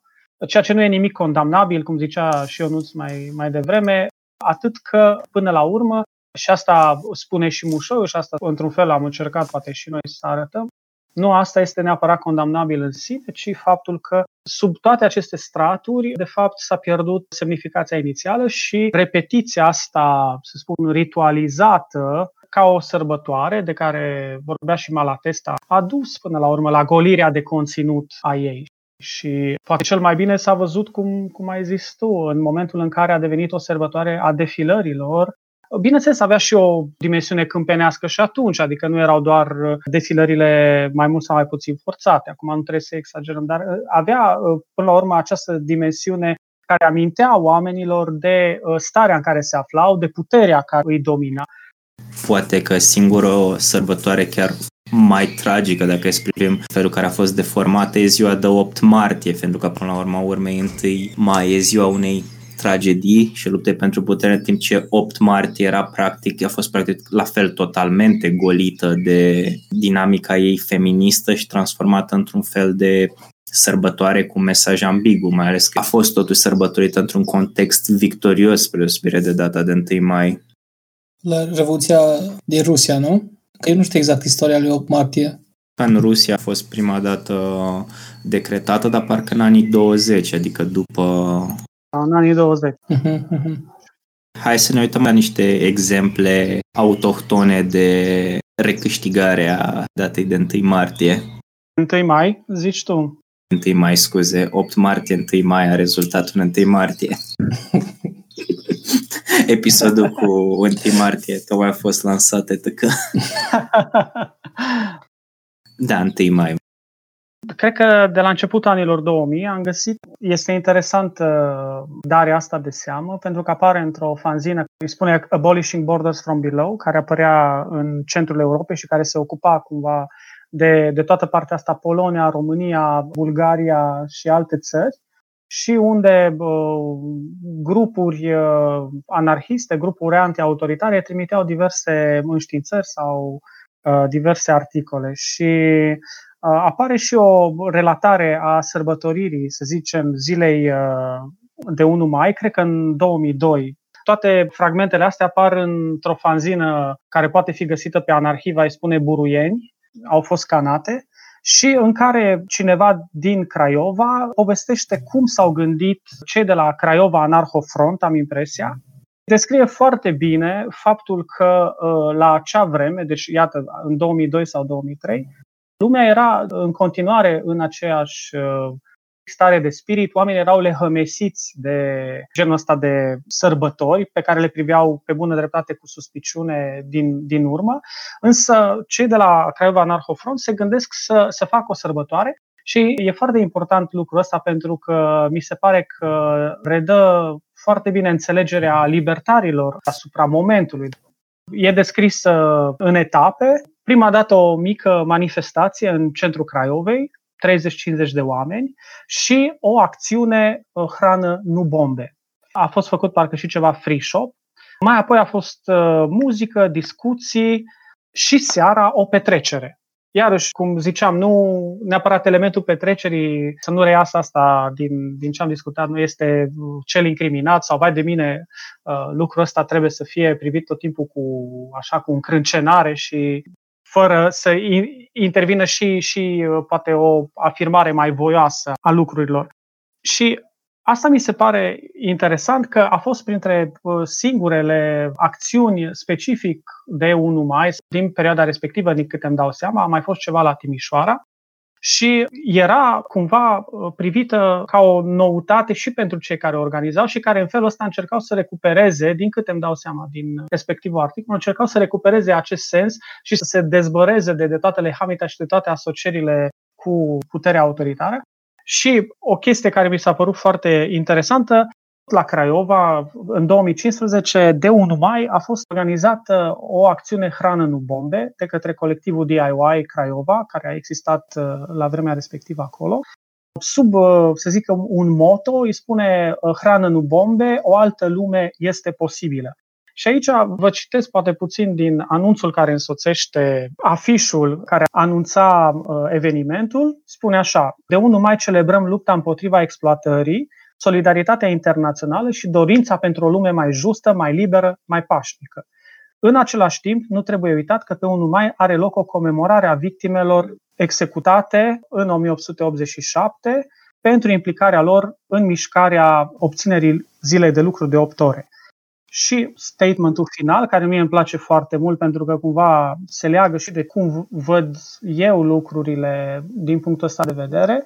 Pe 1 mai noi alegem să ne petrecem ziua alături de cei care resimt din plin violența pe care este construită actuala ordine socială, într-un mod care să amintească de spiritul solidarității atât de atacat și de ignorat în societatea noastră. Mi se pare o adaptare foarte potrivită, genul ăsta de acțiuni pentru 1 mai, poate însuțite și de orice alt fel de petreceri, tocmai pentru că nu este o repetiție a unui ritual, a unor versete de credință sau a unor texte, ci încearcă să readapteze un mesaj, un exemplu, dar la nevoile actuale. Și îl deschide, pentru că, într-adevăr, aici nu este vorba, din punctul meu de vedere, numai de cei care muncesc, numai de cei care sunt angrenați în muncă într-un fel sau altul, înțeleasă iarăși, pentru că noi când spunem cei care muncesc ne gândim de regulă automat doar la cei care sunt salariați. Exceptăm de la această categorie pe cei care muncesc fără să fie remunerați sau cele care muncesc așa sau alți oameni precari sau care au fost aruncați la marginile societății tot datorită structurii ăsteia injuste pe care o denunțau și cei din Haymarket. Și asta mi s-a părut foarte fain în cele 2 evenimente care au avut loc la Craiova la distanță de 10-15 ani. Au mai existat și alte acțiuni, de exemplu la Constanța, în 2013 văzusem pe blogul Râvna, au fost mai mult o acțiune de informare, au fost împărțiți niște fluturași, s-a desfășurat un banner care amintea de piața Haymarket. Alte acțiuni personal, sincer, nu cunosc, parcă la Timișoara a mai fost ceva cu câțiva ani. Nu știu foarte multe despre chestiile care s-au întâmplat înainte să devin eu conștient politic sau în care n-am fost eu implicat, dar cel puțin de când ne-am întâlnit cu tovarășii din Dreptul la Oraș, am cam făcut câte o mică acțiune măcar în fiecare an, cel puțin din 2017, cred, ceva de genul. Într-un an am împărțit flyere cu o mică istorioară a Haymarket-ului. Nu a fost o chestie super mare, dar mi s-a părut important să facem ceva, chiar dacă este micuț. Am pus bannere, cred că au fost chiar unul dintre primele noastre acțiuni comune. Poate, Lori, dacă ți amintești și tu, când am pus... Stai, noi am pus bannere, la ce te referi? A fost așa de mult, nu mai știe. Da, cred că Păi ați luat amenda. N-am luat amenda, deci l-am pus noaptea. Da, ok, SRI nu asculta. Da, exact. Și cred că retroactiv se pot da amenzi, nu mai știu. Și cred că poate chestia care merită cumva amintită și aia nu a fost o acțiune Drept la Oraș, a fost o idee a lui Cosmin, foarte bună, cu 2 ani, cred, sau când a fost, făcut niște fresh-uri din fructe donate și a folosit asta ca un prilej ca să discutăm cu muncitori și muncitoare din transportul public. Am stat la capete de linie, la tramvaie și autobuze și unde oamenii iau o pauză. Le-am dat să bea un suc și cu prilejul ăsta am discutat cu ei despre semnificația zilei de 1 mai și despre situația actuală. A fost și un prilej să discutăm un pic despre tipul de muncă pe care îl fac ei și ele, că de multe ori în strădanile muncitorești, în mare parte se pune accentul pe munca direct producătoare de valoare, gen faci chestii în fabrici, și parcă nu e considerată pe aceeași picior în muncile din sfera reproducerii sociale, cel puțin în sensul în care înțelege Marx, unde intră și munca de reproducere socială remunerată, gen transport, etc., care nu e direct producătoare de valoare. Și a fost faină reacția multor șoferi după cumva justificată reticență inițială, au fost foarte deschiși să discute, era clar că era o temă despre care nu vorbea nimeni, importanța muncii pe care o fac, și faptul că nici în zile de sărbători nu se poate întrerupe arată de fapt cât de esențială este munca pe care o fac și am încercat așa să punem accent pe asta și a fost foarte bine recepționat. Am avut foarte multe share-uri pe Facebook, adică asta a fost singurul mod în care am putut să măsurăm cumva impactul. Am povestit despre diferite condiții de muncă, care nu sunt chiar atât de apocaliptice cum erau în secolul XIX, dar totuși sunt mult mai rele decât ne-am imaginat. Nu ai pauză să mergi la toaletă toată ziua sau pauză de bansă. Când ești în tură 8 ore, nu poți să te oprești, că lucrurile trebuie să meargă, oamenii trebuie să ajungă la lucru, trebuie să curgă capitalul, nimic nu poate să pună o frână aici, nu poate să existe pauză. De exemplu, chestii pe care nu le știam înainte. Mi s-a părut fain că a fost un moment în care am pus cumva accentul printr-o mică acțiune simbolică pe importanța muncii reproductive social, care nu se poate opri nici de sărbători și care nu e centrată când e vorba de strădanii muncitorești.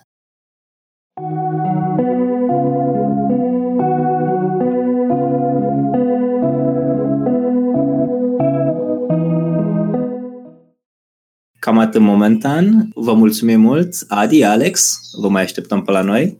Drag venim. Cu drag la povești întotdeauna.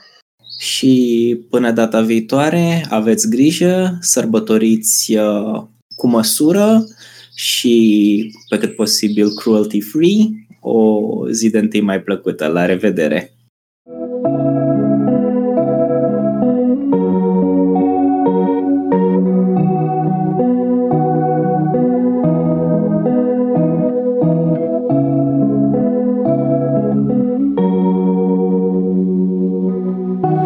Every day I find myself struggling to understand this world and how we got here.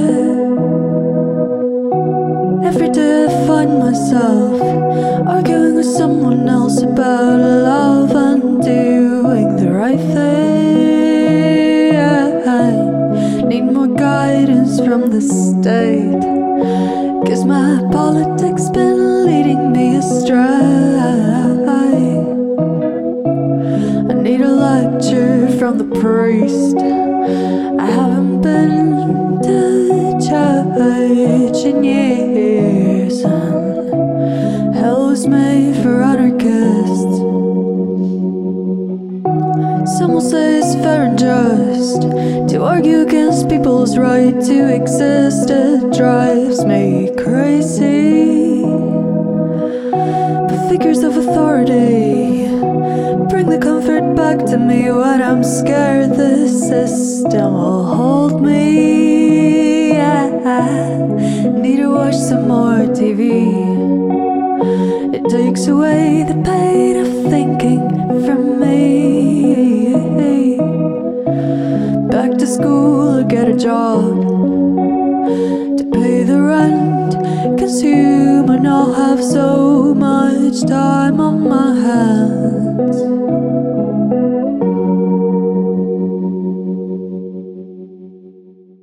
Îmi iau una pisică pe aici, fac. Nu nimic, dă-i. Nu e nicio problemă asta. Asta crește ascultările. Exact. Aduce plus valoare.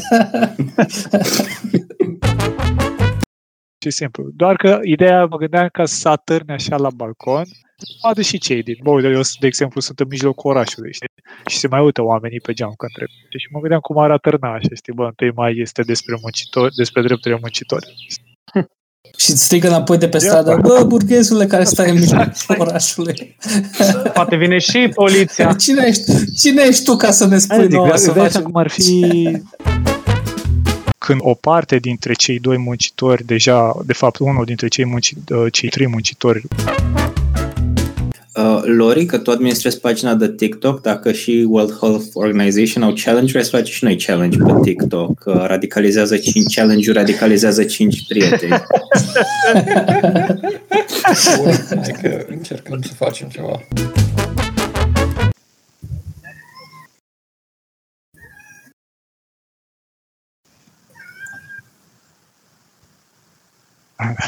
Nu era a mea de data asta. Da, nu era a mea.